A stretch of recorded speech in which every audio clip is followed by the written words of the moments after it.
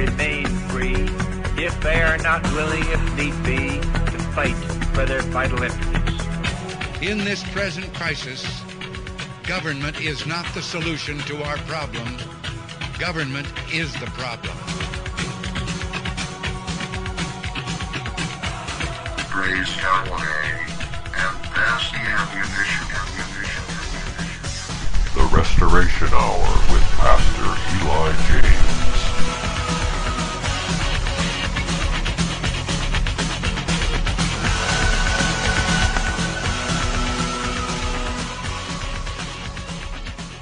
All right, welcome everybody. Pastor Eli James here. This is the Restoration Hour on Eurofolk Radio. Today is April 30th, 2022, and we have Daryl from Missouri, Daryl McClanahan, running for U.S. Senate in the state of Missouri. He's our guest tonight for the first hour. How are you doing, Daryl? Good. Thank you for having me. Sure. I got to give a shout out to my stepdaughter. Felicia Cowden is her name, and she turned, I think she's turning, I don't know, maybe 30. Okay. She's born April 30th. Oh, very good. She's old enough to vote for you then. Beautiful young lady. Okay. Yes, very good. Very good. You want to hear about the U.S. Senate? Sure. Yeah. These senators are, for a long time, it has been said that these drug cartels that are flooding our borders with the illegal aliens, this is all ran by the drug cartels. Right. They are a terrorist organization. What has Russia done to us? They're turning the fuel off on them. They need to leave them alone, in my opinion. But our southern border, we have the unfinished wall. How ridiculous is it? I was just telling you, I had a Facebook censor take a picture off of my Facebook, Daryl McClanahan. Go there. I want to be your friend. And they censored a picture of Creepy Joe grabbing Saki, and it said circle around. It's really pretty innocent when there's all kinds of sexy women in bikinis and pornography and anything anti-God, right. That's all on there. But they put like a Band-Aid. This is censored content. Joe Biden touching Saki. When she's like 18, when she's she's a young woman. Yeah. So, oh, you can't criticize the Dems. That's for both the Dems, right? The Dooms, the Libs, the Doom Party, the Democratic Party, right? All right. They do have us there. It's frightening that these are the people that really are the movers and shakers and controlling America and me and you's destiny in some. No, we're the terrorists. Way. You and I are the terrorists. Oh, the domestic terrorists. The domestic terrorists. Yeah. They have not one incident of any of this. The whole January 6th fiasco that they they're still pushing. Have made up on the conservatives who are, kind of misled in a lot of ways. But, they're ending abortion. We got a lot of good things happening. We can't have that defeatist attitude. I heard this guy today said the defeatist attitude used to be punishable by death. Like these people don't fight to the death or take, they push everyone around, and that's what they're doing with flooding our borders. I don't hate Mexican people. My mother and father divorced when I was 17, and my mother remarried a Mexican veteran that had like 8 kids. And so I could go out to Colorado and look them up and they'd know me. I hung around them for like a year. And so I don't have it. And I used to do roofing and I did construction, and you got to compete with them. They're good workers.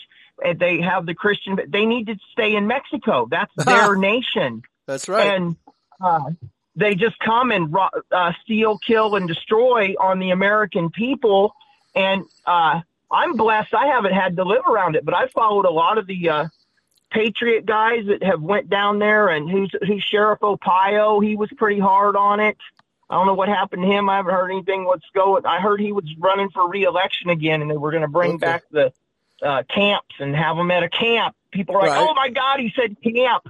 They're going to make them camp out there. Concentration camps, death camps. They are an army. We are fighting an army. I've posted that on my Facebook, and you're going to read an article here if I'd shut up about how, and this is a recent article from just last year, and Congress refuses to name them a terrorist organization. And if you followed 9/11 and the Patriot Act, if they were originally financed by Obama and Eric Holder, how can they be a terrorist organization? They're working for the U.S. government, right?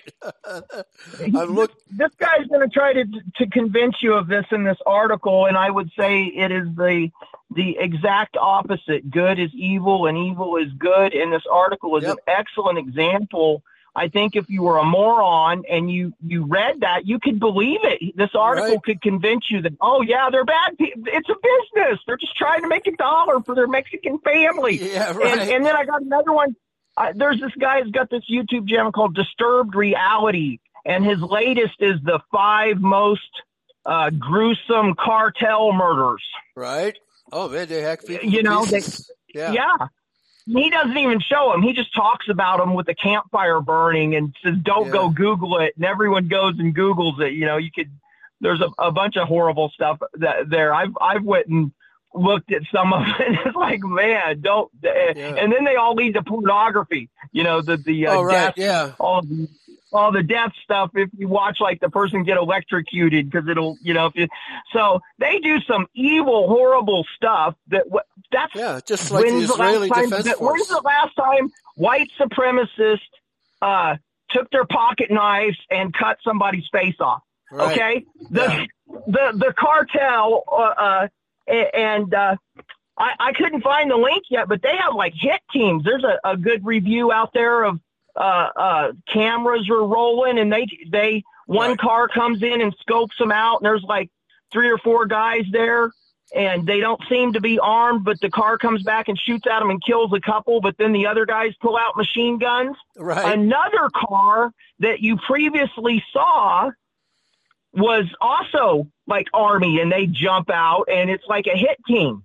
It's like a Mexican cartel hit team in Mexico with these gang wars. They're super violent and dangerous. And, you know, and Trump was like, you know, they brought the murdered families up there. They should have did that more. They I don't know. That's a horrible way to get people's attention. But I guess with the abortion, the showing the innocent baby with the ultrasounds like they want to do, right? Which is a good thing. You know, to see that baby and then to know that it's going to be murdered is, you know, so it is alive. I don't want people to go watch that, but I want people to realize this is just pure evil, and our Congress needs to designate them a terrorist. And I mean, yes, absolutely. They're going to send the army there, and the army's going to freaking put up like a wall that they had at their encirclement. We're going to stop it. Yes, and there's a lot of people that want to see that happen. Mm-hmm. Well, since you're running for Congress, you should be able to get equal time. I mean, for the Senate. U.S. Senate. Yeah, you should be able to get equal time on any radio station. But I've known people who were bona fide candidates, and the local media refused to give them equal time. So you might run into that as well. Okay. Yeah. But here, this is war on Send the me rocks. on Facebook. Call me up. My phone number's. I got all these. I constantly get these crazy text messages now because the number's public, and they call from India and all over. But they can't vote not for too you. bad.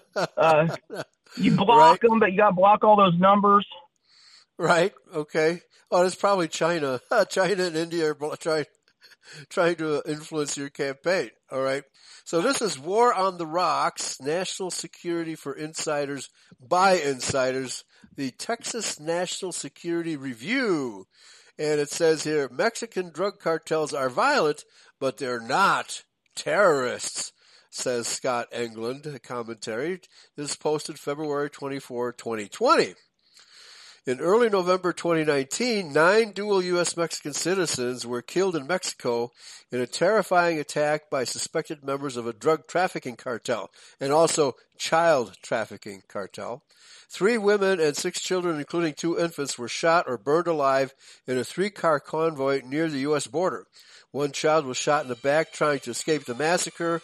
The ambush highlights the rising violence attributed to drug cartels in Mexico. So this is not terrorism, according to the author, according to the Democrats, the Doomocrats. In response, President Donald Trump tweeted that it was time for the United States to wage war on the drug cartels and wipe them off the face of the earth. Okay, I think that's what you were saying, right? Isn't that what you want to do too? Yeah. Bring the army, yes. Many have said it.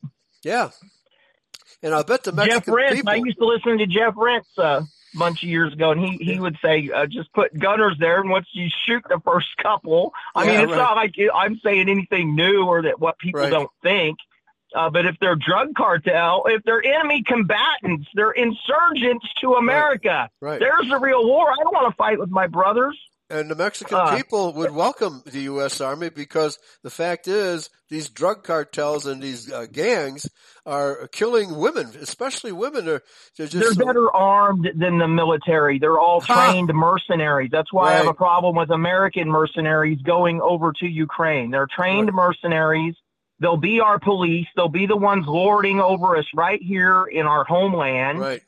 And so there needs to be accountability that there's a neutrality act. It's a war that's not sanctioned by Congress. We're supposed to be at peace. Yeah, that's right. And there's absolutely, if we were in peace, we should do everything to de-escalate. And I guess it would have, maybe we should have said, here's Ukraine and we're enforcing everything. Okay. Right. And just, they could have saved a lot of lives. And it wouldn't have been a real weak back down. Right. It could have been negotiated. Yes. By the way, if the subject comes up, you can talk about the United Nations, which is supposedly an organization dedicated to world peace, but which nevertheless does absolutely nothing about any war anywhere. In fact, they helped start the wars. No. Okay. And the human aid, they're all there in Africa. Right. Haiti. Where's the latest peace? They're always in the Middle East. Yeah, right. Yeah, and there's wars everywhere, and the UN is not doing anything about them. In fact, the UN is creating these wars, and they're not doing anything about the Russia-Ukraine situation. I listened to who's the black woman who is the head of the council. You know her. I listened to her. Isn't she appointed? She's the ambassador of America. They're all appointed. All UN positions are appointees. Every last one of them. She's very well read, and she's very much a bully, and very much telling your leftist, you're having wokeism and liking it. Oh, you mean seem like Nuland? A really witch.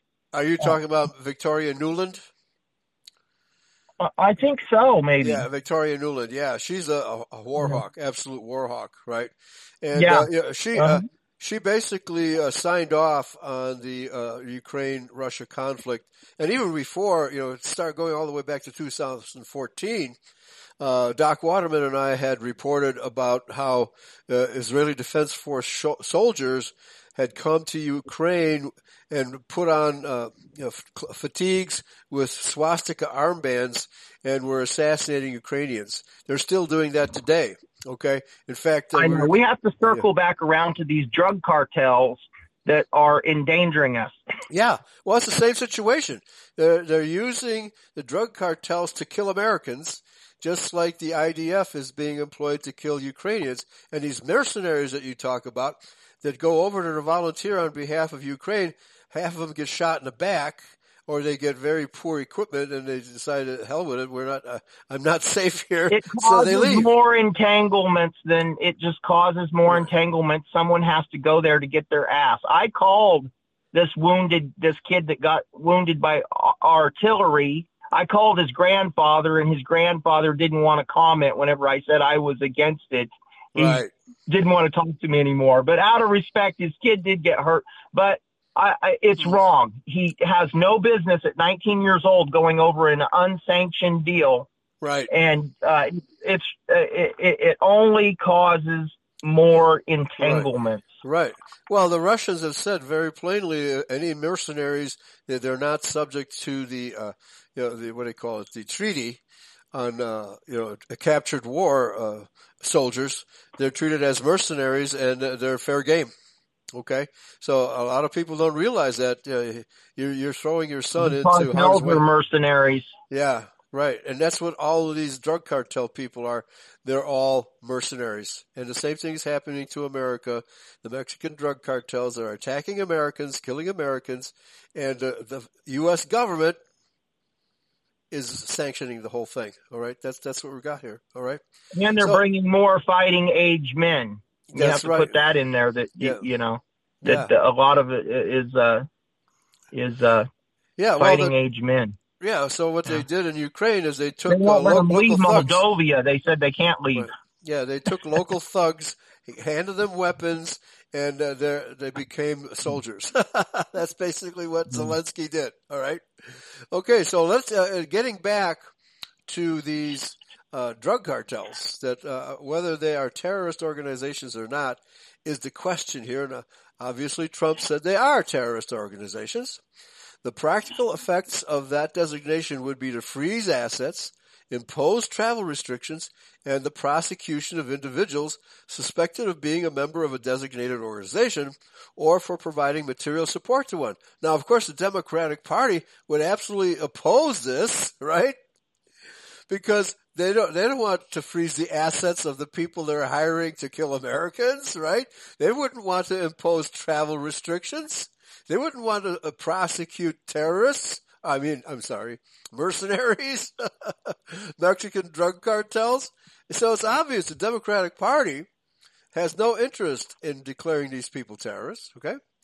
Both the Barack Obama and George W. Bush administrations at one time considered the same move, but abandoned those plans when it became clear it would jeopardize security and economic cooperation with Mexico. Yeah, right.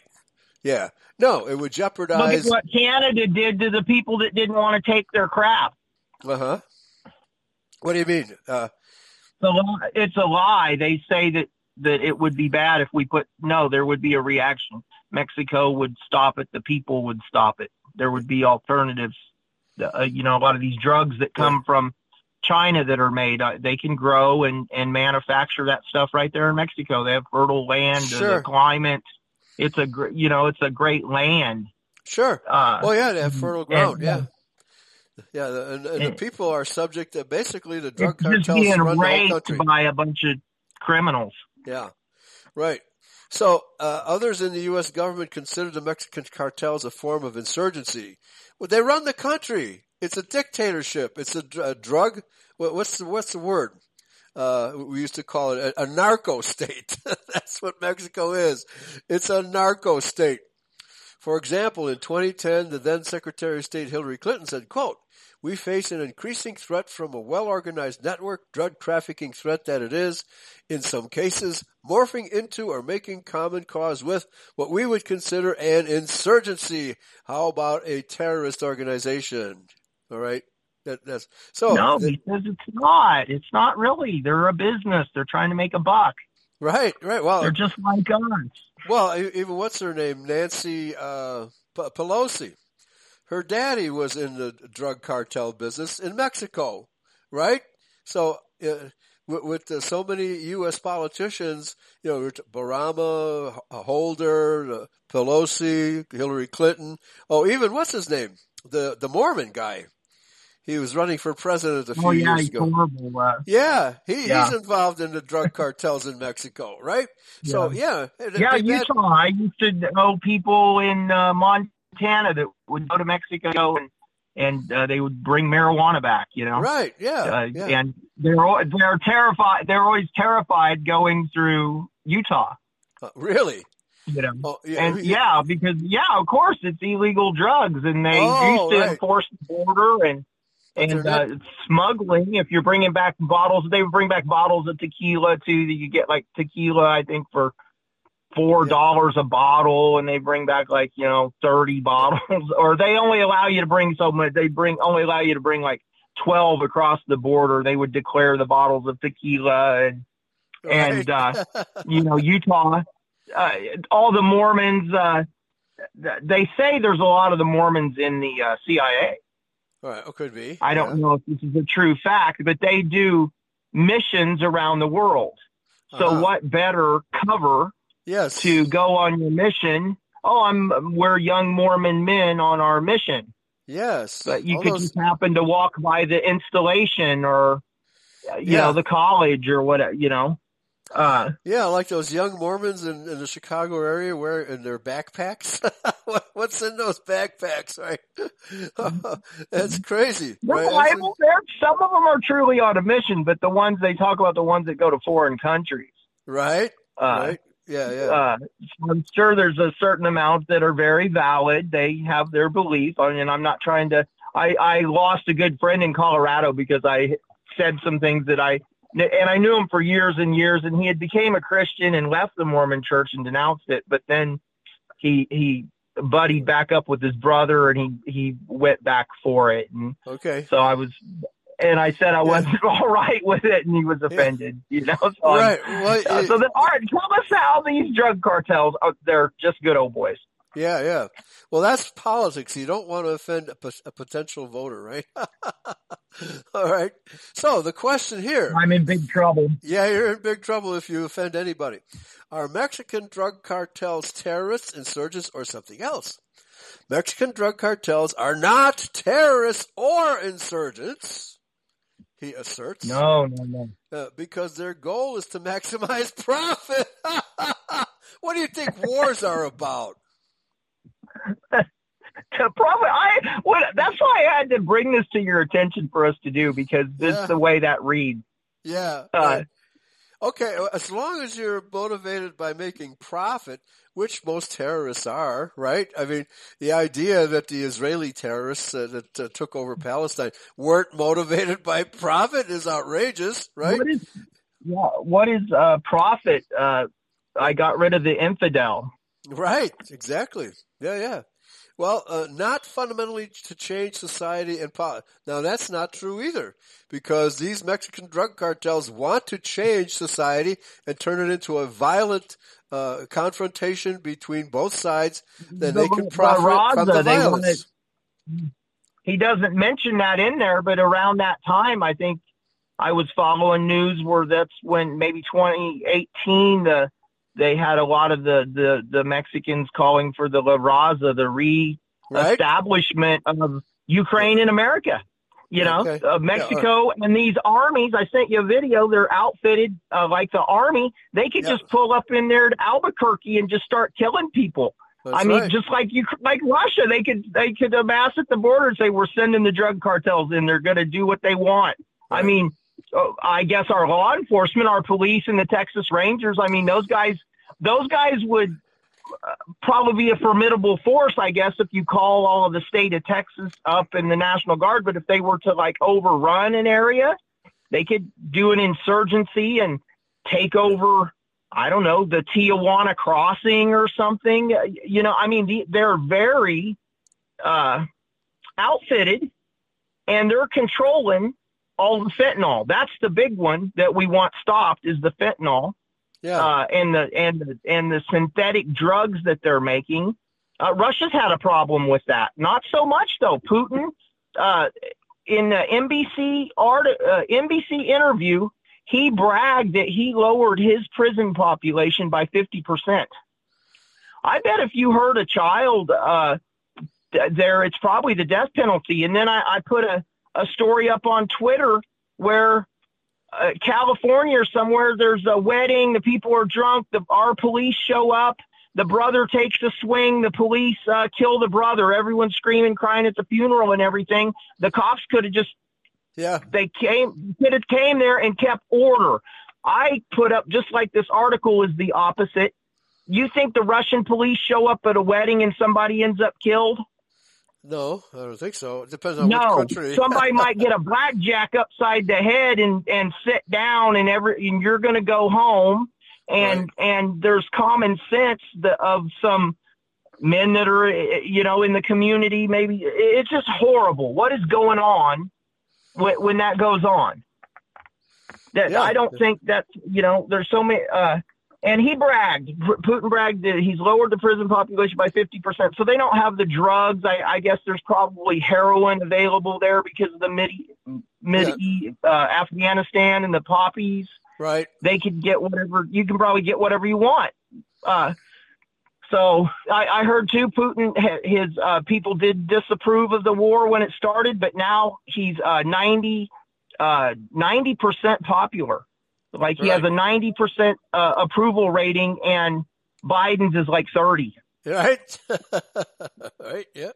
Which makes Biden a good guy in the eyes of the Democrats. Right. I don't think there's much of that article. Go on. It is so horrible what these people believe that doesn't allow us to go to war against this. Right. Right. Okay. So he says here in this paragraph, Mexican drug cartels are not terrorists or insurgents because their goal is to maximize profit, not fundamentally change society. Well, what do you think these drugs are doing to Mexico and America? Aren't they fundamentally changing society and politics? When a generation dies, like World War I, they said all kinds of really good young men died that could have been inventors or, a real benefit to our world. Or rap musicians, right? Well, no, they call it hip hop, sorry. All right. The Secretary of State is directed to designate an entity a foreign terrorist organization if an organization engages in or has the capacity and intent to engage in terrorist activity or terrorism that threatens the security of the United States. Well, the Mexican drug cartels are threatening the security of the United States. Look at the borders. Absolutely. Look at the individuals. The individuals are being terrorized by the Mexican drug cartels. I mean, talk about lame brain rhetoric. We got Eric Greitens, the guy that should resign from running. That just he has $1 million given to him by Home Depot. Boycott Home Depot. Yeah. Okay. Yeah, amazing. Absolutely amazing. Okay. So he's trying to cite laws that the Secretary of State uses to designate terrorist organizations. But man, he just did a video, Greitens. He was down at the video showing down at the Rio Grande, showing everyone passports and identities and all the cartels have the people throw them away and everything. That's great. He really should be up there at Washington. I don't know where he should be. What can be done we have to wait for the next election, November 4th, to have change. You look at what DeSantis has done in Florida. Yeah. I mean, Texas, Abbott is weak, saying send them back to Washington. I like that idea when I heard it and everything, but just send them back to the border. I mean, take them to the border and say, here's the wall, don't cross again. Okay. Here's the last sentence in this paragraph. At the root of all this, the relevant U.S. legal definition of terrorism is premeditated, politically motivated violence perpetrated against non-combatant targets by subnational groups or clandestine. Well, what is this? Aren't they targeting American civilians? Several words in there that fit the definition. Yeah, of course, it absolutely fits the definition. Yeah. All right. So, but this person writing the article, this person, he, him, her, I don't know what was his name again. He believes that they're not terrorist organizations. Scott Englund, of course. As we said at the very beginning, the Democratic Party needs these organizations. Okay. Because they need to bring in more Mexicans to vote for the Democratic Party, right? If they're killing Americans, that minimizes the number of Republicans in the state, right? That's all very carefully worked out, okay? So, and again, he says, Mexican drug cartels are not terrorists. Okay, what about any mafia organization? Are they not, by definition, terrorists when they hurt civilians? Yeah, you pay us the protection money or your place is going to burn down. I mean, that doesn't go on. I'm sure it still goes on. Yeah. But it used to be very prevalent. The strong armed robbery,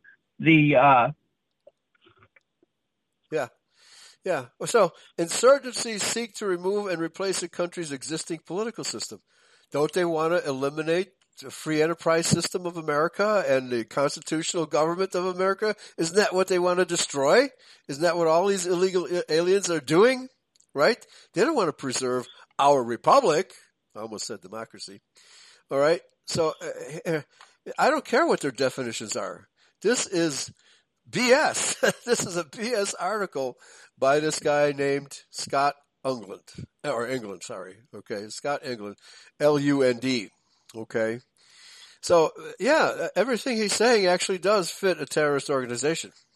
Now, he says here, Mexican drug cartels are extremely violent, and the effect of that violence is terrifying. Right? I mean, talk about beating around the bush. The terrorists, there's a lion in that bush somewhere, but I don't want to call it a lion. Okay? This is the devious language of the left. What George Orwell predicted that this kind of language. It's so un-American and defeatist for a retard to believe that, and it's been that way for a long time, since Clinton and Mena, Arkansas, and it's amazing that the people, they try to blame the boomers. I haven't been involved in trying to vote. I spoke to a young man today that was 19.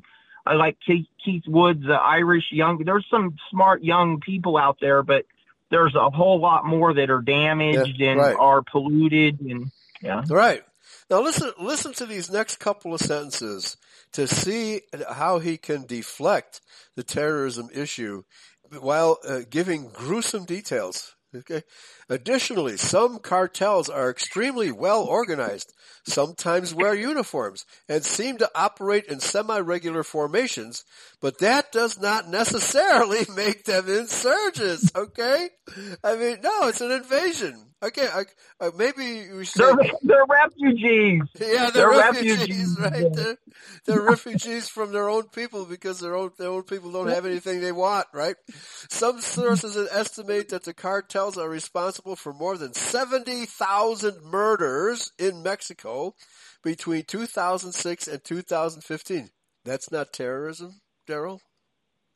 70,000 murders is not terrorism? I want to add, this is down here at Carthage, Missouri. I know refugees. Yeah. As a kid, I went to Catholic school in Joplin, Missouri, and I was an altar boy, and nothing bad ever happened, and I didn't learn any Latin, which they teach, and that expands the young children's minds. The Vietnamese boat people in the 70s, a bunch of the orphan boys went to the Catholic monastery over there. Okay. And 10 years ago, before we had children, me and my wife, they have a huge gathering over there every year. And a lot of the rednecks and Carthage people don't like it, but they basically take over the town, as far as camping and everything like that. And they have a beautiful marble Stations of the Cross. It's the most beautiful one I've ever seen. It has like the koi pond and Jesus on Calvary. It's beautiful. And it has and you can drive through it. They do Christmas lights at Christmas. We went to a festival that's just their festival, but it's open to the public if you want. They have all the food out. And I had some goat because I had wanted to try that. And I had the Vietnamese goat.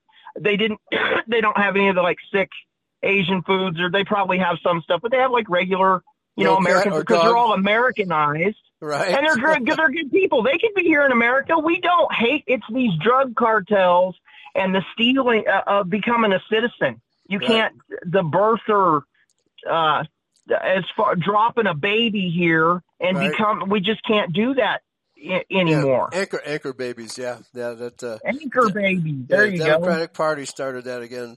Yeah. So now listen to this. Not only do the cartels exceed in the scale of their violence, but they have also been excessively cruel and gruesome in how they carry out their violence. Yeah, they hack people to pieces. But they have also been excessively these characteristics alone may induce some to characterize them as terrorists. Okay, it might. Yeah, so we'll have to wait and see. I mean, we'll have to wait and see. Right. We have to wait and see. Yeah. If this isn't Orwellian doublespeak, I don't know what is. Okay. I mean, it's incredible. All right. Since the magnitude. I put it up. No one's read it or commented. I'm pretty bummed. I'm so glad you're doing it and understand why I said it's so opposite evil of good. Yeah. Right. Please. Yeah. So since the magnitude and malevolence of their violence rivals known terrorist organizations. So let's check all the boxes, right? He's got about 10 boxes in which everybody in the world, besides the Democrat, would say, yeah, check gruesome killings. Check this out. This Eric Greitens that's running for Senate, they did an article I put up all over the place. They did an assessment on his wife's abuse. Okay. And it's a checklist of 10 that the Kansas City police use. If they meet a woman, they can't take a side, but we should have police or advocates for people. And they have a little checklist. They leave a little survey they leave them with. And if they answer more than 4 questions out of the 10, you're like in danger of being murdered. Right. Yeah. And, well, I would say, he failed the survey, and they want to put this guy in the U.S. Senate. Right.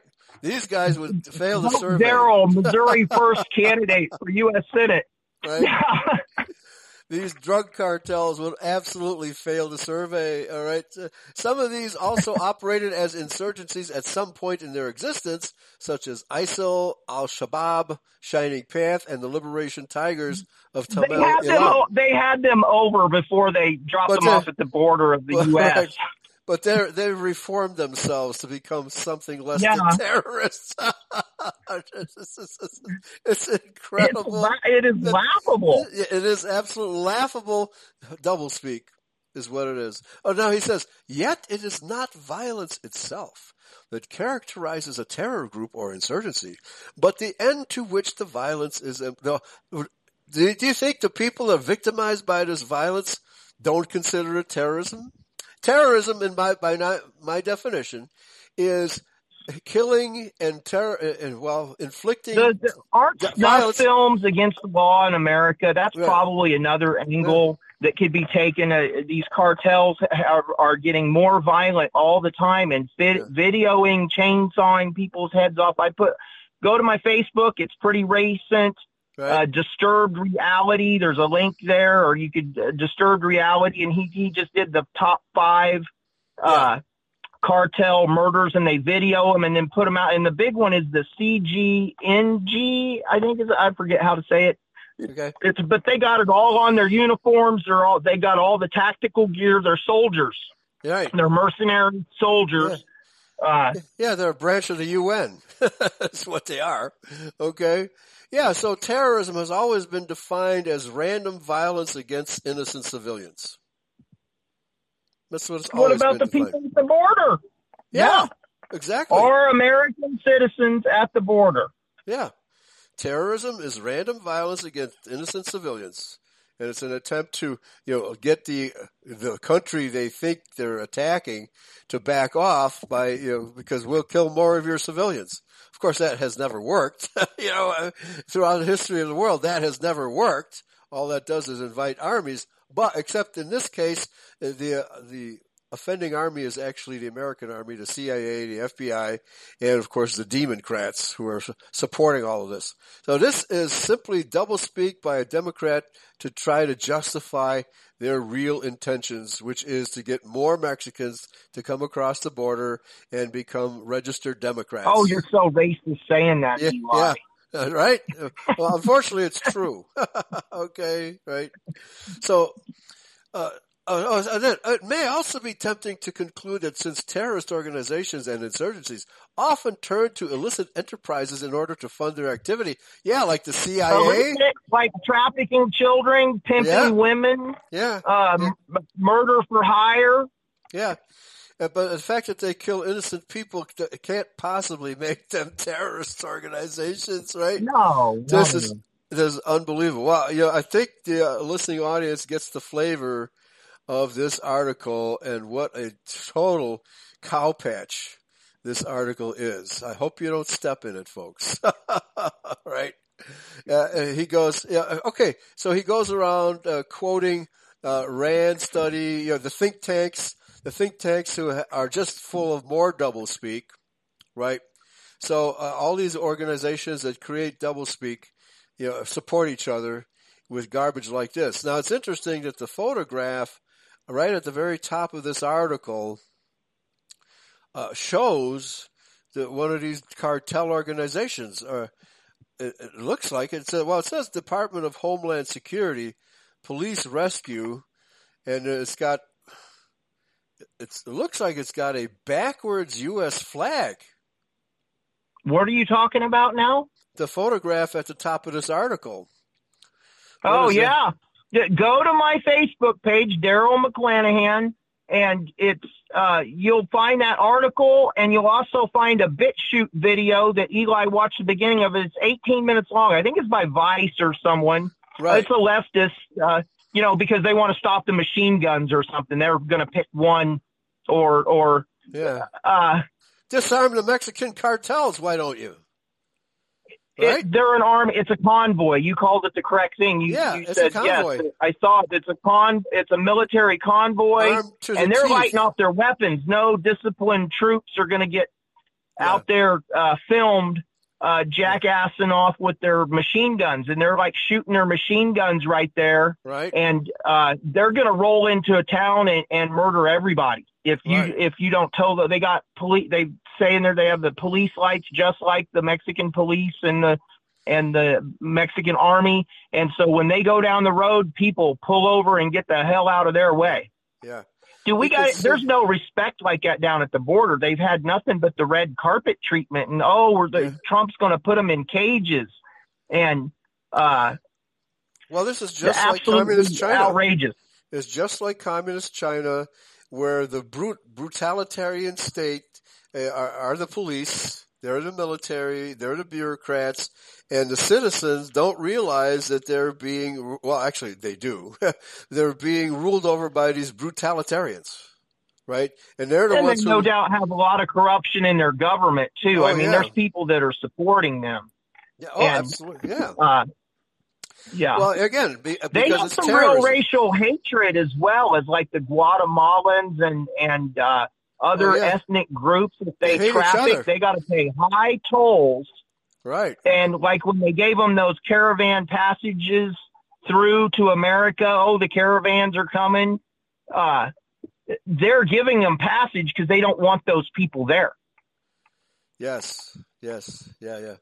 So, and that's never said. It's always that, they just decided to go ahead and let some event. No, those cartels kill those people. If they come in there and they smuggle through those areas, I followed a bunch of those stories. Yeah. They in one of those videos, they murder a young boy, 14 years old. And then they go murder his mama at the hotel because they let some Zetas stay there and they freaking killed the little boy. And I watched it. It's actually kind of upset me now. So that stuff is out there, and unbelievable.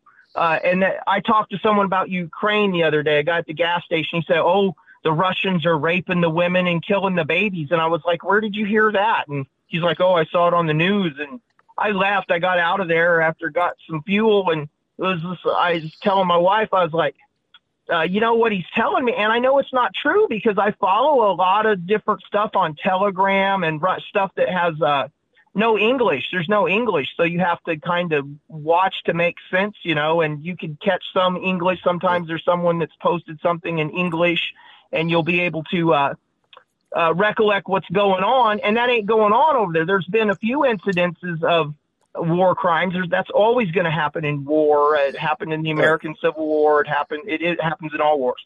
And it's really incredible. If I were elected U.S. Senator, I would say we have to have a hearing, and we're going to call in witnesses. To tell us on national television, tell the American people that these are not terrorist organizations and that we should not use military force.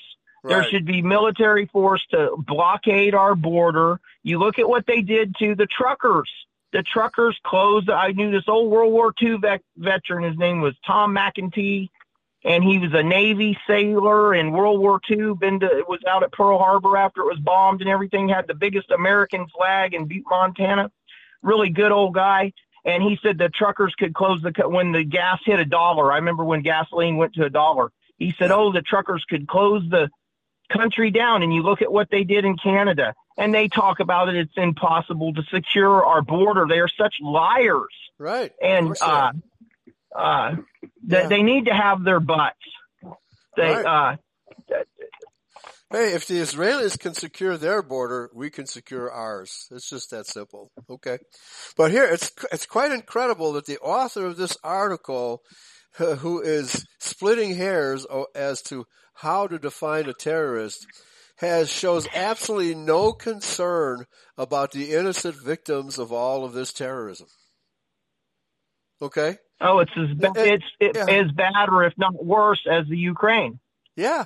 I mean, this author shows absolutely no concern about the innocent victims of all this terrorism. We have nuclear subs. I saw stuff this afternoon. We got nuclear subs. The French, the British, and the American the Virginia class are staging. And Sweden starts talking about with Finland joining. Why are the people allowed? These countries have been ran over with the leftists as well. And I mean, Russia can take out another thing I heard today. Russia can take out the United Kingdom in 200 seconds. Right. Yeah. Right. In like 3 minutes, the whole thing's gone, folks. Okay. So here I get it now. I'm looking at the byline for the author, Scott Englund. As an analyst for the Department of Defense, Dr. Englund deployed to Iraq 4 times in support of operations there. As a mercenary? No doubt? Let me ask you. When he redeployed, yes. Yeah. Let me ask you something. Is a mercenary a terrorist? It all depends on who's writing the paycheck. Yeah. Well, I would say yes. He's an independent person hired to kill. That doesn't make him a soldier.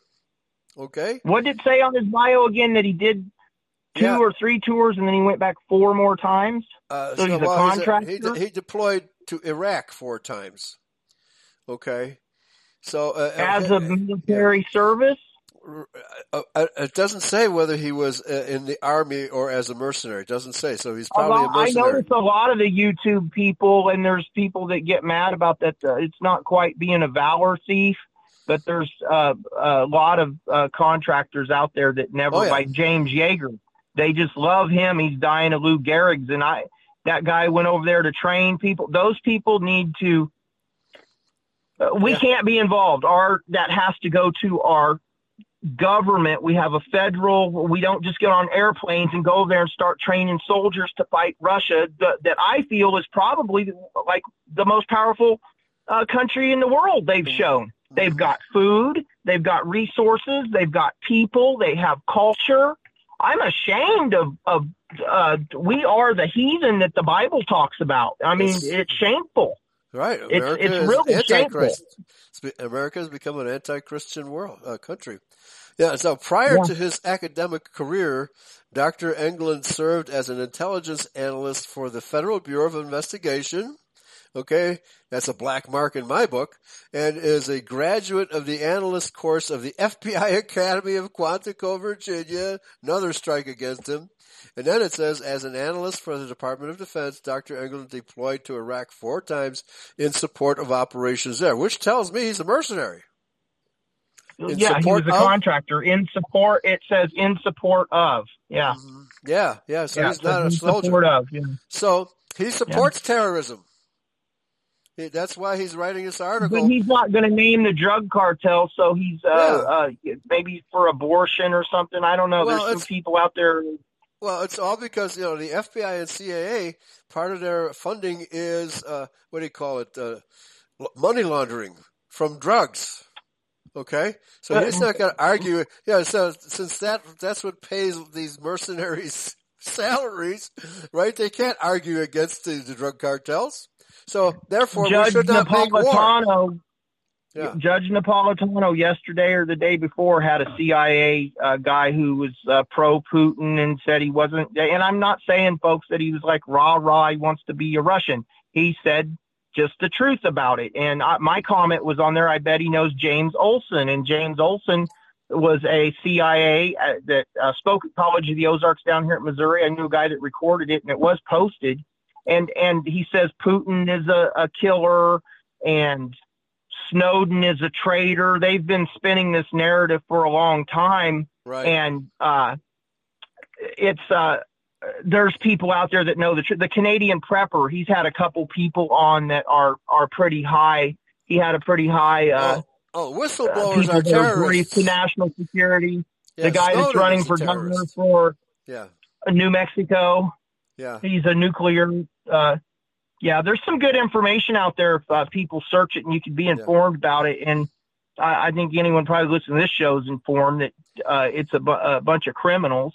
Right. And I think it would be very easily to get the people's support to close the U.S.-Mexican border, just as Trudeau closed the bridge and called the dogs out on his own people. Right. Well, here between Obama and his administration, and Zelensky and his administration, we're seeing more and more governments killing their own people, hiring mercenaries to do the killing if their own military isn't doing it. But in Ukraine, the Ukrainian army is being used to kill Ukrainians. Okay. Oh, we've got pictures out there of John McCain and Lindsey Graham. Lindsey Graham needs to go home. He is talked that he's a real politician. He's not a good guy. I don't think he's there giving arms in 2014 to facilitate the overthrow of a sovereign America. He's not supposed to be there doing that. Yeah, there's a law against that. It should be a businessman. A true businessman could be there, go there and support it, and hire people to go there and build pipelines or do anything like we know the Bidens have been involved in, and loopholing some of the. There are ways Americans can go to foreign countries and make money and become rich, and we've always been adventurous. But what they're doing is usurping our peacetime security. Just like Hillary Clinton does. Right? Yeah, so what we say, the corruption of all governments on the planet has become so bad that they are actually virtually all of them are engaged in killing their own people. That's where the world is at. Okay? And people are finally beginning to wake up that this is what's going on. And again, we in Identity have always been pointing out there should be no wars, period. There should be, because wars never benefit the people, right? They never benefit the people or the nation that the people live in, period. They never do. So a lot of people believe their punishment as well. Yeah. These are not PC, and as we said at the beginning of the show, the United Nations, since its creation, has never kept peace anywhere. They've always promoted war, and yet the people around the world actually believe that the United Nations organization is a peacekeeping organization. They actually believe that, right? And I mean, is there anything in the world that's popularly believed that is actually true? Very little. Okay, so we're living in a world where universal deceit, is that what Orwell said? In a world of universal deceit, telling the truth is a revolutionary act, right? So if you tell the truth about these people, Daryl, you're a revolutionary, right? Well, it's a boot stomping on our head. That's the one I always remember, right. Boot stomping on our head, the oppression of the economic slavery we live in, this Russell Texas Bentley that proclaims to be a communist. I don't agree with that. But he gave up his American citizenship. He went over there and became a Christian. So he believes in Jesus.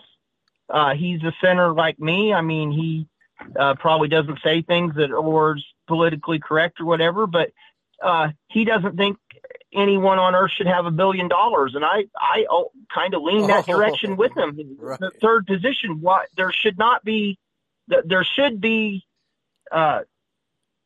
something in effect where all of our nation would share that. Yeah, and right. that would be biblical. Yes. That we would all share in the profit of you look at how the Amish live in their community. They all share with it. It's like a socialism. And I've heard people say, oh, they're the only people I know that could ever do that and it would work. Well, some of them leave and they have problems like everyone, but somehow because of their faith and what they believe. Yeah. And there are groups that's possible, but the average spoiled American with the hand job, the phone and the stress is right. Well, here's another quotation that I have to read this one. He says, designating cartels, foreign terrorist organizations, could mean that defendants in the United States connected with cartel trafficking could be charged with providing material support for terrorism. So he's trying to protect defendants from being charged with material support. Can you believe and this? I'm all for judicial fairness and justice and equality, what they want to call a real equality, a real equity amongst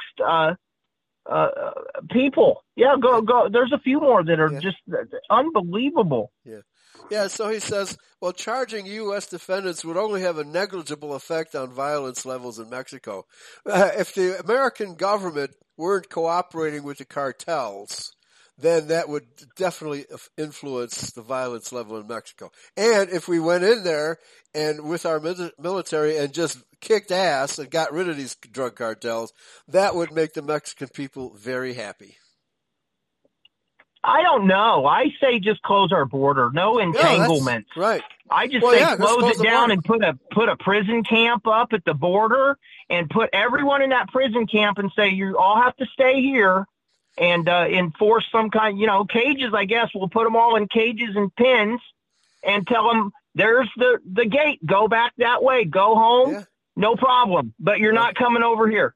Right. But there's just close it down. No, you're not. We're not accepting anymore at this time. We're closed for a little while, and we'll let you know when we want to open back up, and that'll be up to the American people. Like you said, Israel defends their borders vigorously.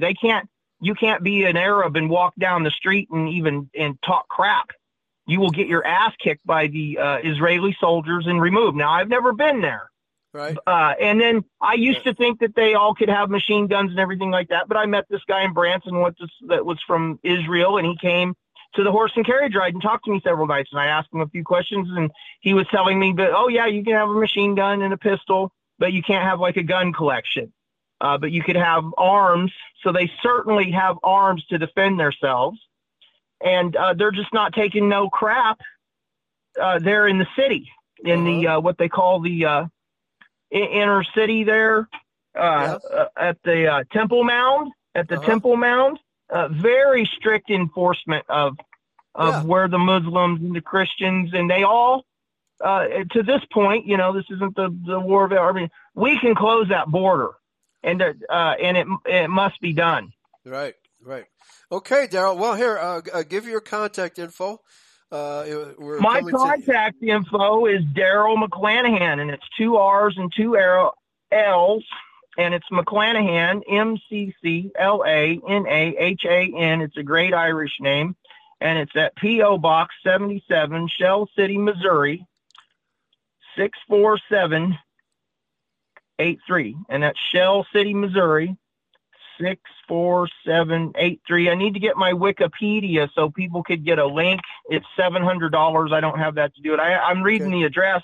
I'm not fumbling through these. I got a letter from the Missouri Firearms Coalition. They want a survey from me, and I really give them an F. I tried to speak with them several times for Jeffrey Winehouse and gun rights. It's a gun case. Yeah. You know the story of Jeffrey Winehouse. Yes, he called me shortly today. We got to pray for him. Pray for me. Yeah, okay. If you wanted to call me up and pray with me, I guess, I would pray for you as well. So that's it. Okay. The drug cartels are terrorist organizations, and I hope we let a lot of people know about it and that they would agree with us. Yeah. All right. Yeah, absolutely. Definitely close the borders. Defend America from this invasion. That's what it is. It's an invasion. All right. Thank you, Daryl. All right. Good luck with your campaign. Yeah. So Daryl will be with us every other week until he gets elected. All right. Thank you for having me, Eli. Okay. All right, Daryl. Take care. Yahweh bless. Peace and blessings. Yeah. All right. Same to you. All right, folks. I'm going to take a break. I'm going to play a song and get some liquid refreshment, and we'll be back after this. Don't let him take our guns away. Don't let him take our guns away. Don't let him take our guns away. Don't let him take our guns away. Don't let him take our guns away. Don't let him take our guns away. Every now and then I read the Constitution. For 100 years we've watched it slip away. Now the time has come to think about our liberty. Don't you know there's someone trying hard to take it away? Don't let him take our guns away. Don't let him take our guns away. Don't let him take our guns away. Don't let him take our guns away. Don't let him take our guns away. Don't let him take our guns away. America was won by blood and revolution. We fought against the bank and old George III.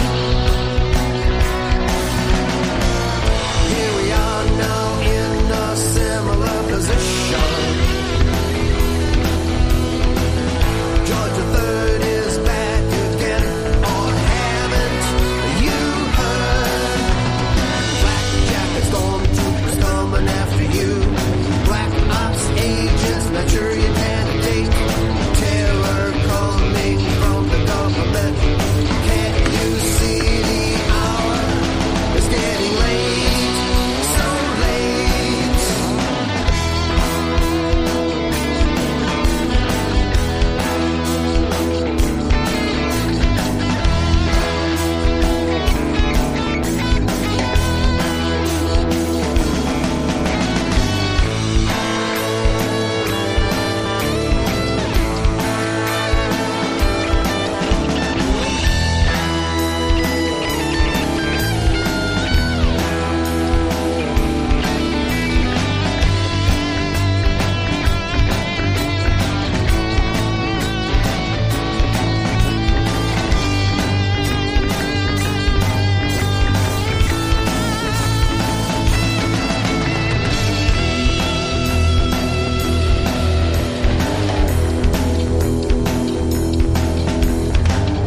Big brother is a terrorist.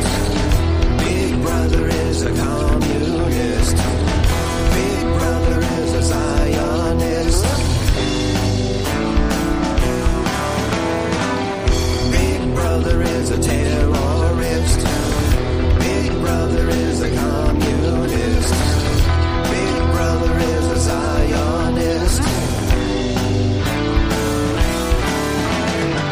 The Constitution of the United States was written to define the limits of the federal government. The government is our servant, not our master. But we are living in an age in which the federal government is trying to become our master. For this reason, the Founding Fathers proposed the Second Amendment, which reads as follows: a well-regulated militia being necessary to the security of a free state, the right of the people to keep and bear arms shall not be infringed. The right of the people to keep and bear arms shall not be infringed. The right of the people to keep and bear arms shall not be infringed. Don't let him take our guns away. Don't let him take our guns away.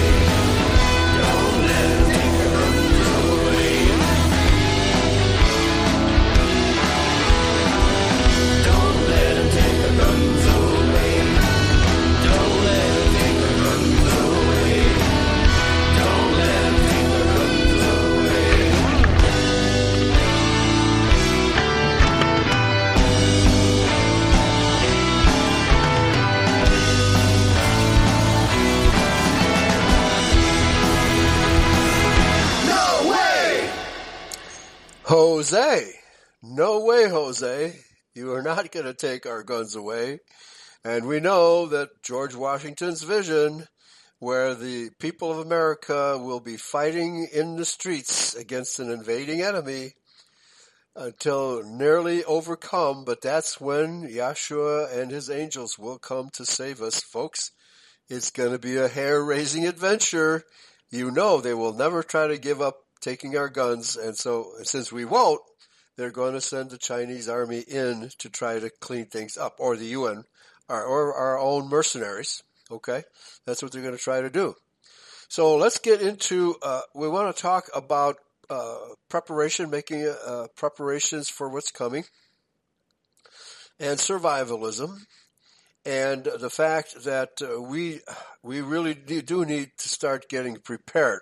So first, an article from The Guardian entitled, "We Mocked Preppers and Survivalists Until the Pandemic Hit." Now, it appears from the tone of this article that preparationism, being prepared is a uniquely American activity.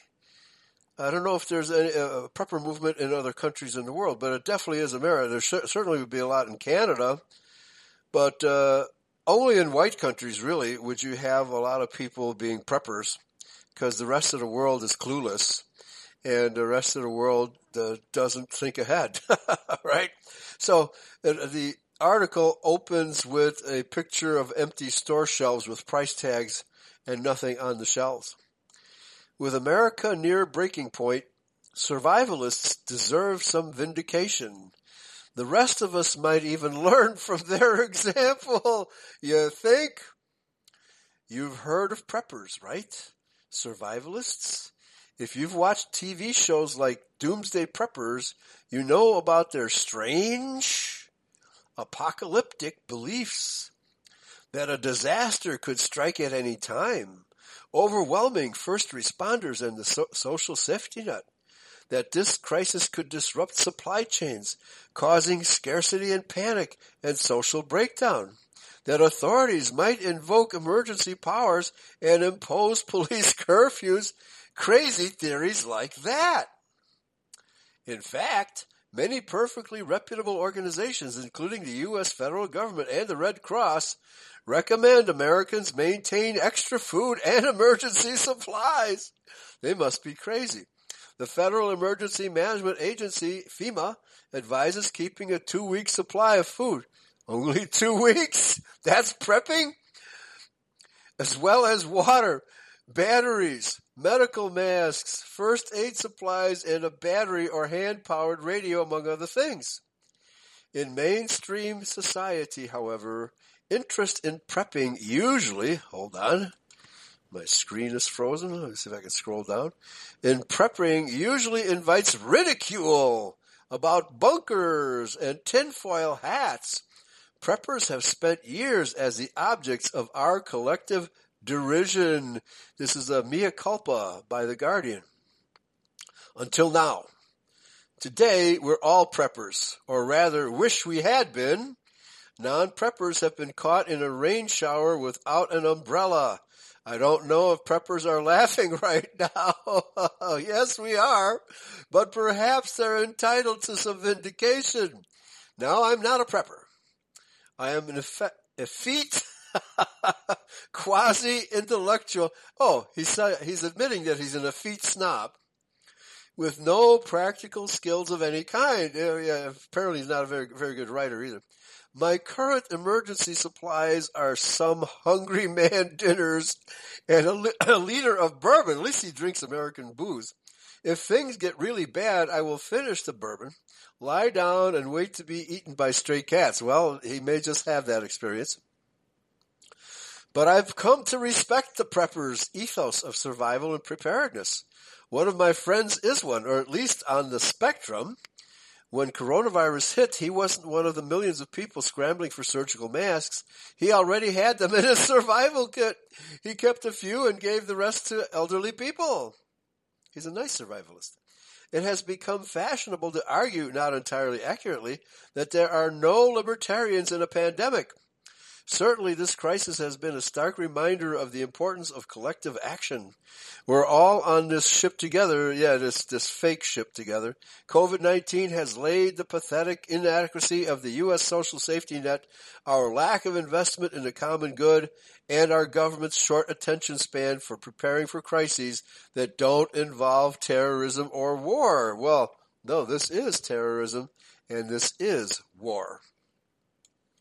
But collective action also requires some level of individual responsibility and preparedness. No, just listen to the mayor. Just listen to the governor. Just listen to the resident of the United States. You can't aid your elderly, immunocompromised, or poorer neighbor. And what's the word? I thought he was going to say communicable, right? Incommunicado, I thought is what he's going to say. Yeah, because if your elderly relatives are stuck in a nursing home or a hospital, they won't even allow you to speak to them or see them. Incommunicado. But the word here is immunocompromised or poorer neighbors if you haven't taken the bare minimum of preparations. There's a reason that airplane safety demonstrations warn passengers to put on their own air masks before assisting others. That's a smart thing to do. We're right to be angry at the people stripping supermarkets bare and hoarding desperately needed supplies. Those people aren't preppers, however. Preppers don't engage in panic buying. That's the whole point. That's why it's called prepping. Hey, we're getting a little credit here, folks. Can you believe it? Prepping is a choice that occurs before a panic, not during. A prepper recently complained on Reddit. If you didn't stock up over time, you are a hoarder, or perhaps worse, an opportunist. Yeah, and if you try to steal a prepper's stuff, you'll be dead. In times like these, we need to come together and support one another. Oh, when I was in Kentucky, some guy had a fantastic sign. Yeah, it read something like this. We don't have anything that you need to die for. Protected by Smith & Wesson. That doesn't mean giving away your supplies, but it does mean living in a society. Another added quote, we aren't the reason that elderly or immunocompromised people can't find hand sanitizer, masks, or toilet paper. We bought things in small increments when it made zero impact on the supply. In fact, it encouraged suppliers to make more when they were able to. Yes, some preppers are individualistic to the point of being antisocial. Right-wing survivalists, neo-Nazis,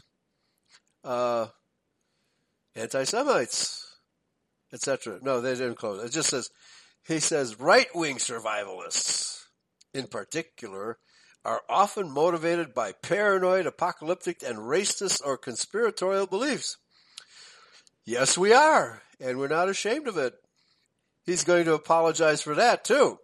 A massive doomsday industry caters to their fantasies. Yeah, it's called the preparedness industry, with expensive survival supplies of questionable utility. No, we are going to need those things when the jackbooted thugs of the United Nations come marching down our streets.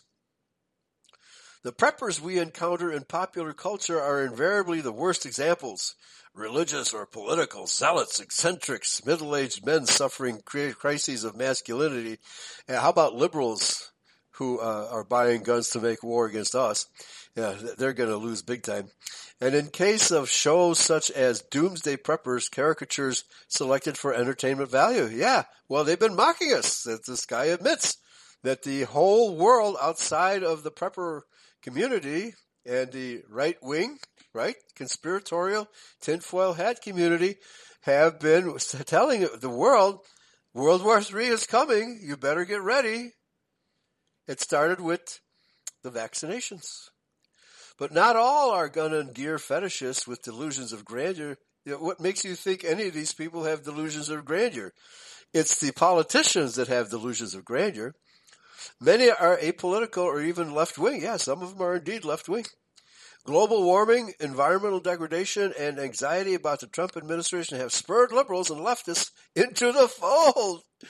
Websites such as The Prepared offer useful, non-alarmist advice on disaster preparedness.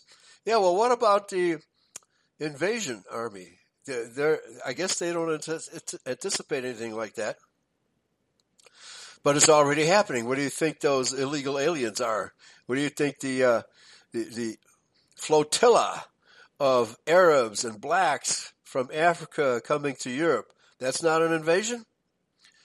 The more sophisticated practitioners have always understood that prepping is a matter of both individual and collective well-being. Yeah, we're here to defend ourselves, to protect ourselves. The Church of Jesus Christ of Latter-day Saints, better known as the Mormon Church, operates a massive network of grain silos and food depots and drug-producing farms in Mexico.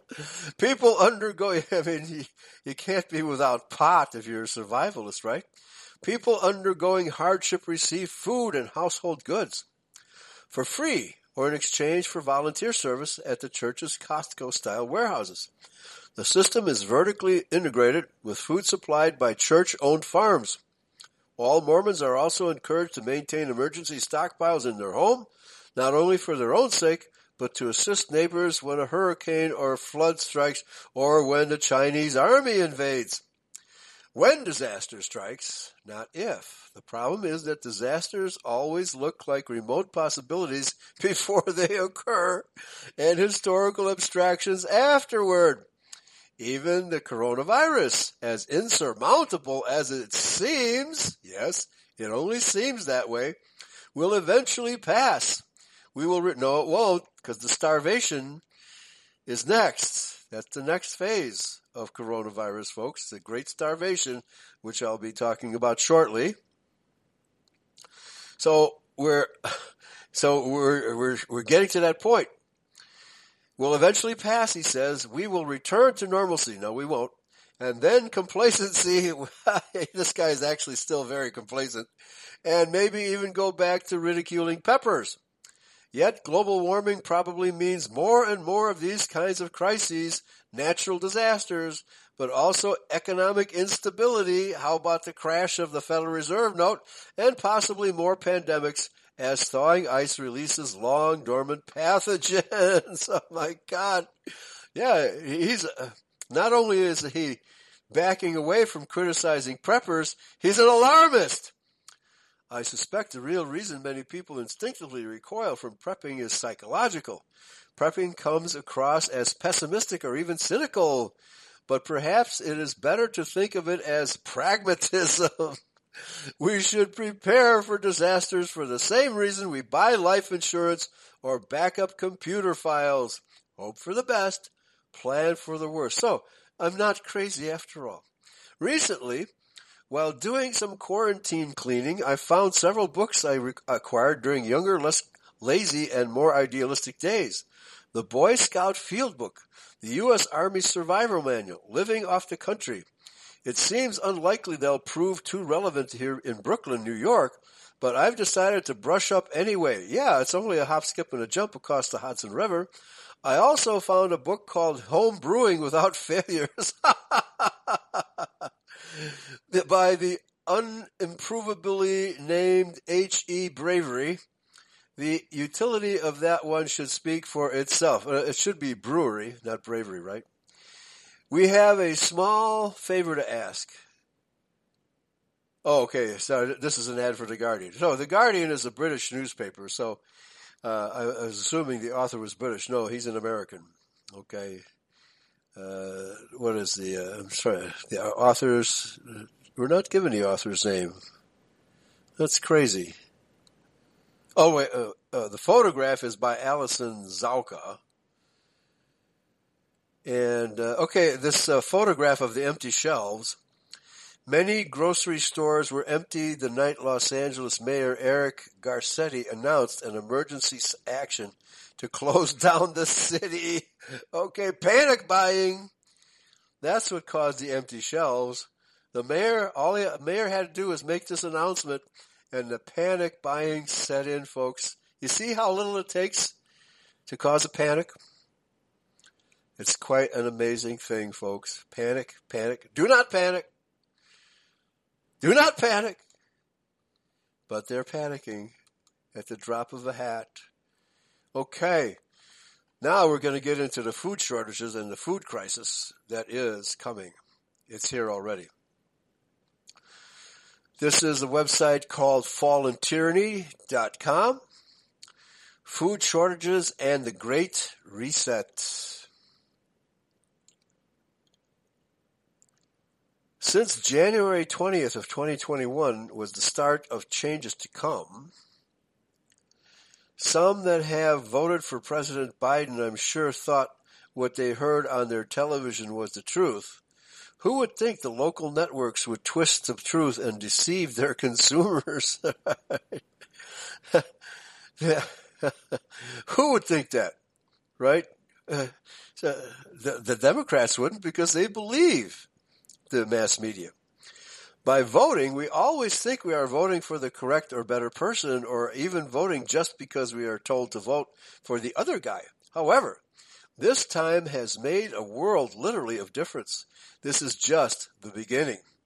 After 15 days to slow the spread to 2 years of closures, lockdowns, mandates, shortages, termination from jobs, closure of the Keystone XL pipeline by Go Brandon, inflation, war, open borders, crime has skyrocketed, CRT, whatever that means, children being targets, sex traffickers being let into the country, the author means, overdoses, and we should not forget that our own government is and has been trying to label parents as domestic terrorists.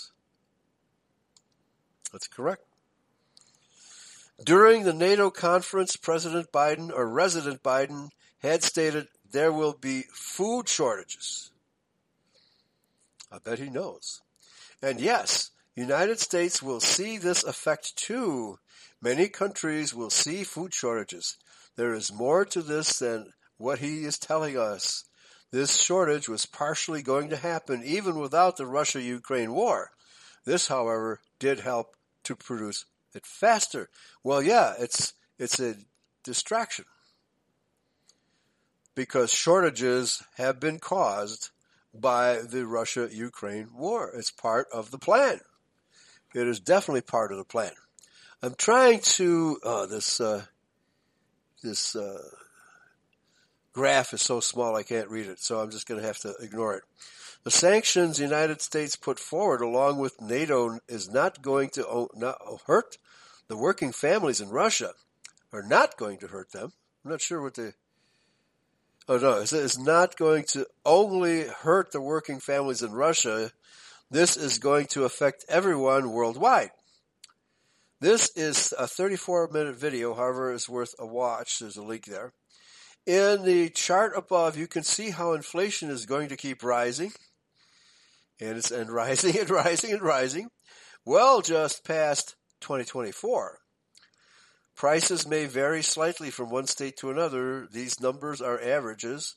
Some areas in California, gas prices are $6.09, whereas in some areas of Pennsylvania, gas prices are $4.39. That's what they are pretty much in Illinois.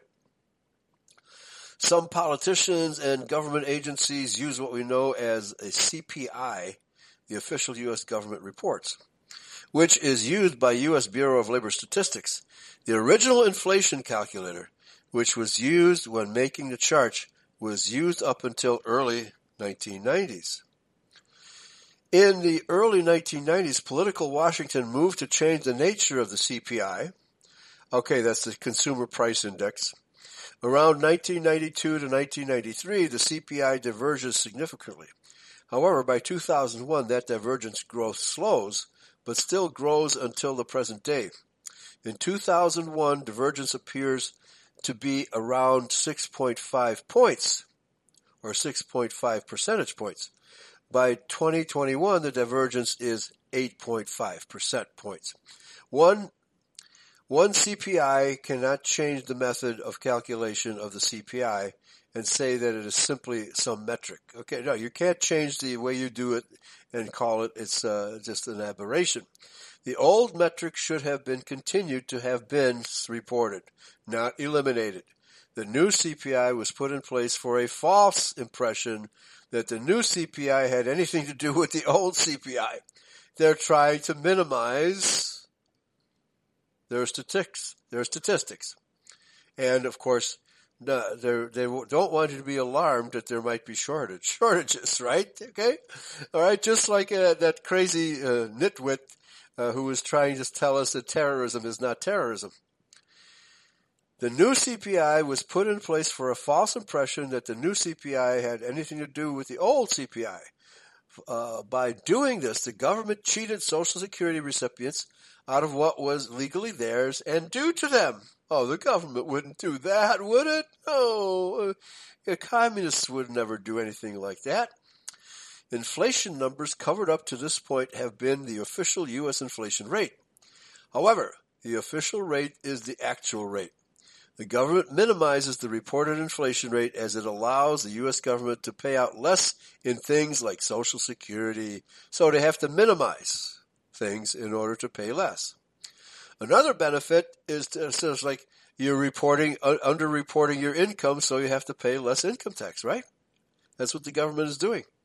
Another benefit is to business for things like minimum wage being moved upward occasionally, which the unstated inflation is a yearly event. Did you know minimum wage is not indexed into the CPI? Even if it was, it would not keep up with the inflation level. The current CPI is distorted and cheating. Politicians are now pushing for an even less effective or reflective CPI, which is called the CPI. I guess that means the communist CPI. Shadow Stats was the original inflation counter. Using the original CPI, our inflation rate is 15.2%, not 7.9%. Okay? All right? So their faulty statistics make it seem like the inflation rate is only half of what it actually is. So in other words, in 1 year, the money in your pocket will lose 15.2% of its value. That is almost double what the true inflation number is. Williams, who calculates the inflation rate using methodology the U.S. government used in the 1980s before revisions, estimated that the current rate of inflation is already 13.5%, much higher than the 5.4% that the Bureau of Labor Statistics reported for June. This is a 2021 video, however. John Williams explains inflation, hyperinflation, and more, and there's a link here.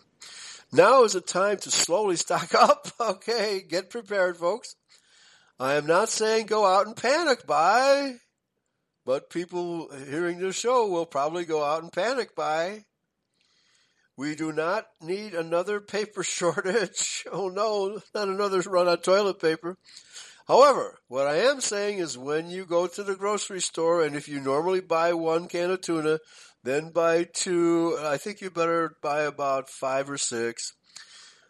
Put 1 away on a shelf. Do not use it the next time you are grocery shopping and you buy tuna or a boxed good instead of 1, buy 2. Buy seeds. Yeah, that's good advice. Buy seeds. Even with a small yard, you can manage to grow some of your vegetables. Think of it this way. 1 plant of tomatoes, if it is taken care of, can produce for months. This would make salsa, ketchup, spaghetti sauce, pizza sauce, and more. How about tomatoes? Raw sliced tomatoes. They'll make that too. Actually, my mother used to make an excellent tomato salad with tomatoes, onions, celery, and vinegar. It was delicious. If 1 plant could save you $20 a month and no worrying about a shortage as well as save some on gas, why not plant? Yeah, grow your own, folks. It's time to start thinking about growing your own. because one of these days you're going to, in fact, if you plan on growing your own, you better start growing your own before the shortage hits. Now is the time to get them. 2 years ago, you could get seeds from 5 for $2, and now more areas are charging $3.27 for one pack. So, in other words, they used to be 40 cents a piece. Now they're $3.27 for one pack. Farmers in some areas are struggling. If you remember, milk farmers pouring milk down the drain due to regulations. Potato growers trying to give them out for free. However, there were many mounds of potatoes. At $3.27 for one pack, you could get somewhere between 8 plants to 20 plants. There will be another article coming out about surviving the shortages, okay? So preparing for these shortages is what we need to be doing right now. There are small things you can do now to help protect yourself from the upcoming inflation and shortages. However, I wouldn't shrug it off as it is not being a deal. It is a big deal. Did you know Russia and Ukraine are breadbasket of Europe? Supplies 25% of the grain exports. We are going to lose 50% at least of the 25%. I think he's speaking about Americans. Africa get 100% of their grain from Ukraine. Areas like that who depend on the import of grain are going to hurt. Yeah, big time. Now, it's amazing that Africa cannot feed itself. Utterly amazing. Wheat is not just a loaf of bread. It's also feed for livestock. This will raise beef, pork, and chicken prices even higher. Less grain, less supplies, higher prices. This could trigger the greatest food crisis since World War II, and this person is not exaggerating, folks. The one thing to understand, the government is not going to tell you what you need to know and hear. They will sugarcoat, possibly not even mention what is really going to happen. Of course, they're going to minimize it. As that song in the 70s said, the revolution will not be televised. Now, and the food crisis will not be televised. They don't want you to panic buy. You should follow the signs and listen to the words. We are being told the food shortage is real. It is coming, and the inflation is nowhere near placating or plateauing. So, folks, the inflation rate, the high cost of food, the high cost of everything, especially for those people on fixed incomes, this is going to be a real disaster. There will be starvation. Oh, Jeffrey says CRT is critical race theory. Thank you. Okay. Right. So, yeah, the mocking continues. Critical race theory is mocking white people. And no doubt that that's what it is. Okay. So, here's a comparison of Ukraine and Russia, a chart. And what is this? Okay. Percentage of global production. Okay. And this is Ukraine and Russia combined. So, sunflower seeds. Ukraine and Russia combined supply 50% of the global production. The state of Kansas probably provides the other 25%. Barley is the two nations combined provide 19%. Wheat 14%. Rapeseed 6%. Corn 4%. Soybean 2%. I think America is the main provider of corn and soybeans. Okay, with the conflict dragging on and the start of planting season just a week away, the agricultural time bomb is ticking ever louder. Do you think maybe that this is the real reason for the Ukraine-Russia conflict? As a deliberate ploy by the Rothschilds to provide food shortages? To provide mass starvation? Do you think the great reset of starvation has begun? I think so. Some 26 countries around the world get more than half of their wheat from Russia and Ukraine. Those countries are going to suffer, folks. Says Arif Hussein, chief economist at the UN World Food Program, and of course the UN is not doing anything about it. Currently, some 13.5 million tons of wheat and 16 million tons of corn from last year's harvest in Ukraine and Russia are stuck because of the war and sanctions. Like I said, do you think maybe this war is deliberately being staged to precipitate the starvation reset? Some of that shortfall could be made up with higher exports from Australia or India, both of which had bumper wheat crops last year. But it's the fate of this year's crop in Ukraine that has economists worried. Well, if those people can afford the wheat crop from Australia. Quote, we're not just losing 6 million tons of grain from last year's harvest in Ukraine, says David Laborde, a senior analyst at the International Food Policy Research Institute in Washington, D.C., but potentially 60 million tons. Losing the next harvest will be a critical short that no one will be able to make up, unquote.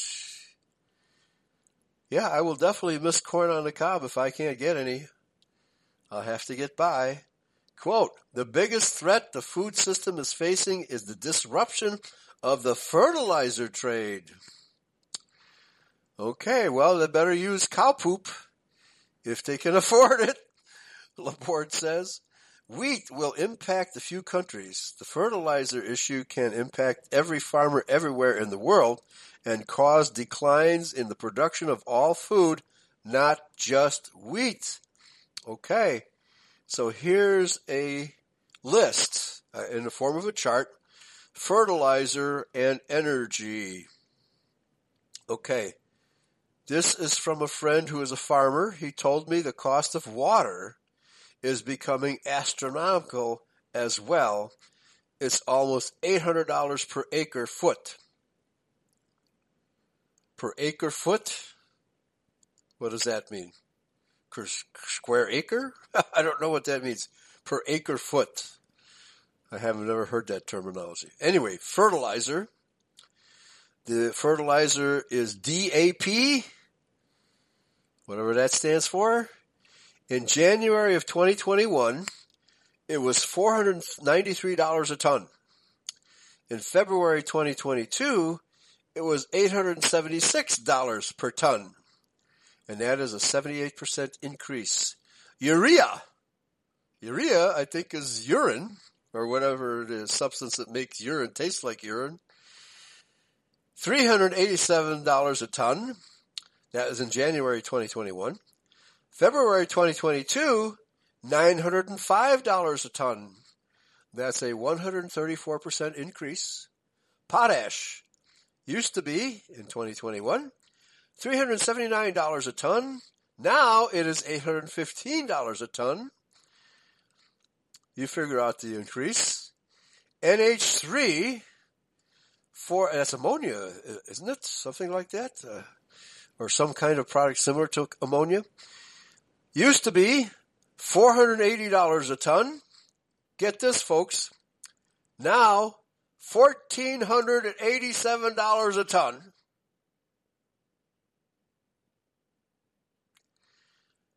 UAN28, that sounds like it might be a radioactive fertilizer, used to be $215 a ton.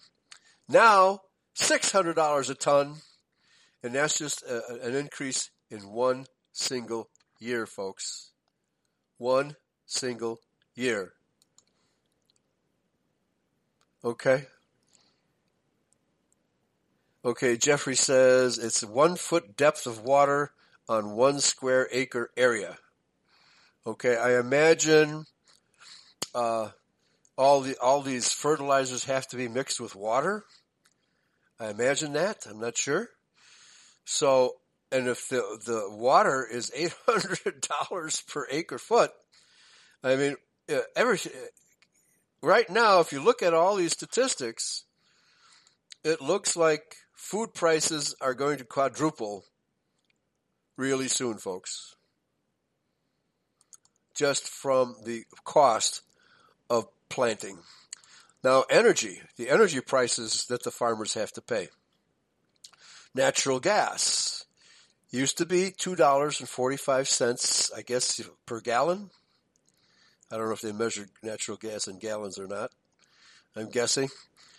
And that last year, January 2021, $2.45. This year, $4.76. RBOB gas used to be $1.52. Today, the dollar sign looks like an 8. $3.31. And crude oil, $52.27 a barrel, now $110 a barrel. So everything's doubling and more. Okay? Are you prepared to pay double for everything you need? Folks, it's time to prepare.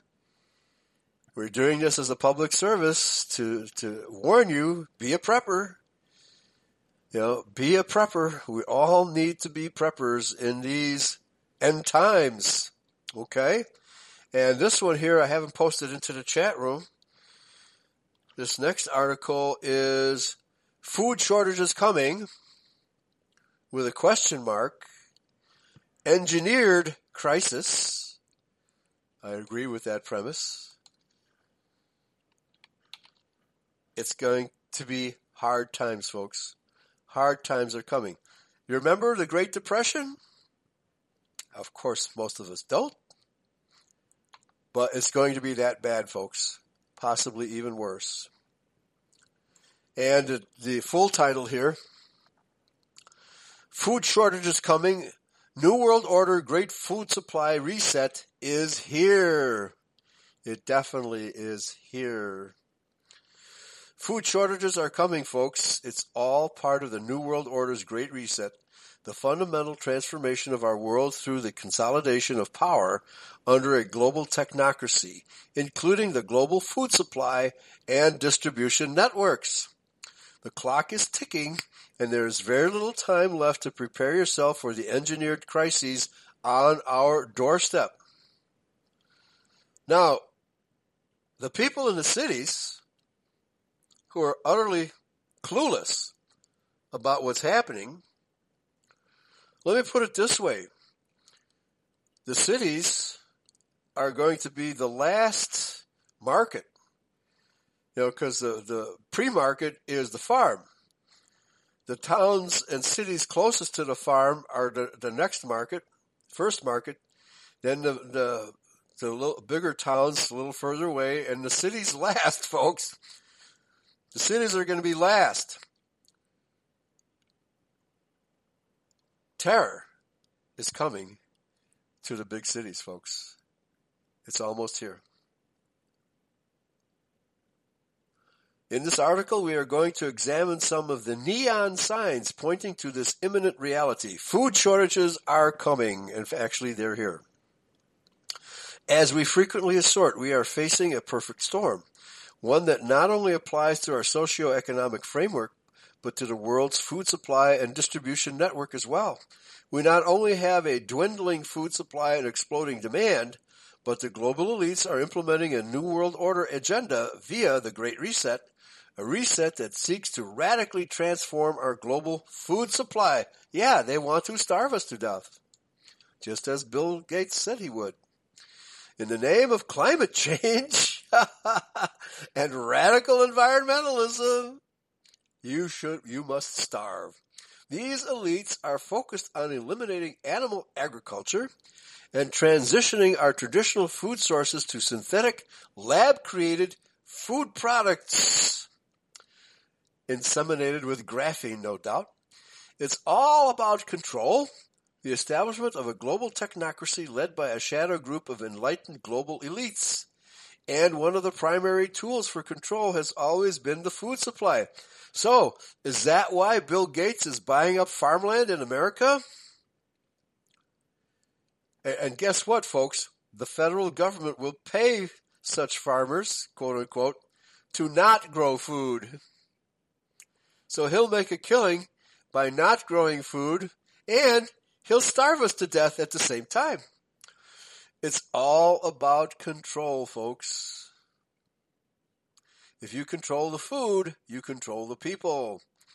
Or as the old proverb phrases it, the way to a man's heart is through his stomach. And if you go and there's no food in his stomach, he gets really grumpy. The warning indicators are all flashing red and the pull-up alarms are blaring in the cockpit for those with eyes to see and ears to hear. Our plane is in a graveyard spiral and we are mere moments from an intentional impact with the ground below. So somebody is guiding this airplane to deliberately crash? Really? How many people in the world are ready to face that reality? No, the government could not possibly be so evil as to do that. Heading: UK admits food shortage is possible, but tells citizens not to stockpile food. Okay? All right? Isn't that what you expect the Jew world order to do? Is, they admit it's time to stock up, but don't stock up. Why? Well, you might cause panic buying, I guess. Before we delve into the broader food supply crisis, I want to share what is going on in Britain because it shows the depth and breadth of the New World Order agenda to fundamentally transform the food supply and distribution networks. The global elites are leveraging both natural forces, for example, droughts, and I think chemtrails will influence the quality and amount of food as well, and geopolitical opportunities to implement their transformative agenda. And Brexit has provided them with a major regional opportunity when it comes to the food supply. If it can happen in the UK, it can happen in your neck of the woods. British grocery stores have reportedly been told by government ministers to stockpile food, non-perishable goods, and other essential supplies in anticipation of shortages created by a no-deal scenario as Brexit trade deal negotiations between the EU and UK go down to the wire. How old is this? This must be an older article. But we'll see. We'll see what happens in the UK. British grocery stores have reportedly been told by governments to stockpile food. Furthermore, the government has also told suppliers of medicines, medical devices, and vaccines to stockpile 6 weeks' worth of secure locations in the UK. The UK's Department for Environment, Food and Rural Affairs reported that the government is working with the food industry to support it in case of potential food supply chain disruptions, adding, "We are in regular contact with the food industry to support its preparations for a range of scenarios," and which means nothing. No, we're just twiddling our thumbs and we're going to let it happen. And we'll continue to work closely with them to ensure people across the country have the food and supplies they need, so they say. This is in response to widespread warnings from business leaders about possible fresh food shortages, potential delays to deliveries from the EU, and significant price increases. Yes, all of the above. John Allen, chairman of Tesco, Britain's largest supermarket group, asserted that higher food prices were unavoidable in the event of a no deal and warned no deal for breakfast. Brexit, I think is what he's talking about, and warned that consumers should expect food prices to rise 3 to 5% on average, while urging shoppers not to panic buy. Well, I'd say the lockdowns and the COVID panic, etc., businesses being put out of business, that would cause food shortages and price increases, right? Quote, an inset here, "We may see some shortages of fresh foods, particularly short-life fresh foods. I think that will only be for a limited period, perhaps a month or two, before we get back to normal." So this is essentially about Brexit, but we're also seeing this is going to happen now as a result of COVID and the Great Reset. In other words, there is likely to be shortages of fresh foods for 1 to 2 months. But no worries, it's all good. Don't even think about trying to prepare your family Okay, so the government is telling the business, and the businesses are telling each other, we'll be prepared, but you consumers, don't worry about it, we'll be prepared. Really? Okay? When was the last time the government was prepared for anything except tyranny? Echoing the less than reassuring thoughts of Helen Dickinson, chief executive of the British Retail Consortium, stated, quote, "While no amount of preparation by retailers can entirely prevent disruption, there is no need for the public to buy more food than usual. Do not panic, do not panic, do not panic." The BRC exhorted citizens not to stockpile food, arguing that shops have plenty of supplies until they don't. This, of course, begs the question, if there are plenty of supplies, then why warn that shoppers must not buy more food than usual, right? Because they don't want less food than usual. Alok Sharma, the supposedly British business secretary, Alok Sharma? A-L-O-K, not A-L-E-K, sorry, A-L-E-C. Alok Sharma, the British business secretary, has also warned Brits not to stockpile food, proclaiming that he's very confident that actually the supply chains will still be in place. Sharma adds, "I would say to everyone, do your normal shopping as you would do, and I think we're going to be absolutely fine until we're not. No need to panic, nothing to see here, just trust your government and experts. Move along like normal obedient sheeple. Wear your face mask, get your shot, and everything will be just fine." How's it been working, folks? But it appears the port operators don't seem to share this optimism. They're warning that supermarket meat and salad supplies could face major disruption, and some food supply routes could become unviable, accusing the government of an alarming lack of urgency. Well, we're having the same thing here in America, folks, because the ports in California have huge ships. Been waiting 2 weeks and more to unload, and they can't unload for various reasons, including a potential dock worker strike. Now, the immediate fears in the UK are largely tied to Brexit. While the UK left the European Union at the end of last January, they were given 11 months to negotiate a trade deal, which ends in December 31st, 2020. So this article is around 2 years old now. However, one must recognize that this is just one component of the New World Order battle to transform the global food supply through the unfolding Great Reset. As we will see, it is not just the UK that is facing food shortages, but the entire globe. There are no coincidences. We are progressing down a carefully designed, well thought out, and highly detailed plot, one the globalists have been developing for years and even decades. The globalists are using every opportunity at their disposal, whether Brexit, natural disasters, climate change, and now the war in Ukraine, or the pandemic, aka plandemic, to disrupt global economies, including the food supply and distribution channels.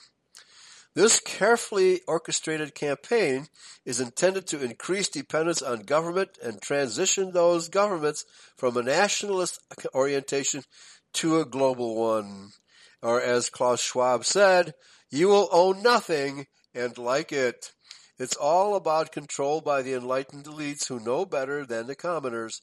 And one of their strategies behind Agenda 21/Agenda 2030 is to reshape, that is, transform, or compromise the world's food supply. People are much easier to control when they're hungry. However, they tend to riot when they're hungry, and they plan to use their shock troops to quell those riots when they happen. In fact, one of their high priority objectives is to entirely bring an end to animal agriculture in favor of artificial food sources, which of course is entirely controlled by the elites through the public-private partnerships with global corporations rather than small, local, independent farmers and ranchers. And this statement is 100% accurate, folks. They do plan to eliminate beef. I don't think they'll ever eliminate pork because pork will make people sick. In fact, one of their high priority objectives is to entirely bring an end to animal agriculture. Let's move on from the UK and explore the food supply crisis through the lens of soybeans. That is about to manifest itself around the globe in shortages. Okay, well, here in Illinois, and I just drove through Kentucky and Indiana this last week, and I can say that all the farms are producing plentifully in the heartland. We have no water shortages here. Rain has been plentiful, and the soybean crop looks great. The corn obviously hasn't started to grow yet, but there's all kinds of flowers and plants doing very well out in the fields. No corn as yet, but and then I don't know how much wheat is produced in Illinois, and I think Kansas does more wheat, but it's corn and soybeans here, and there will be no shortage, at least from this year's crop. But as I've told you, the price increases are going to make it harder to get. They're going to make it harder for people to buy, especially those on low incomes and those who are far from the food source. Folks, this is only going to get worse, and it's a deliberately contrived crisis.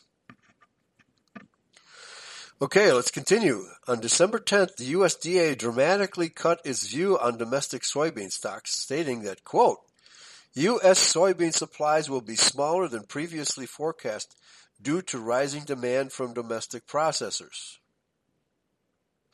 Well, if there's a rising demand, make more.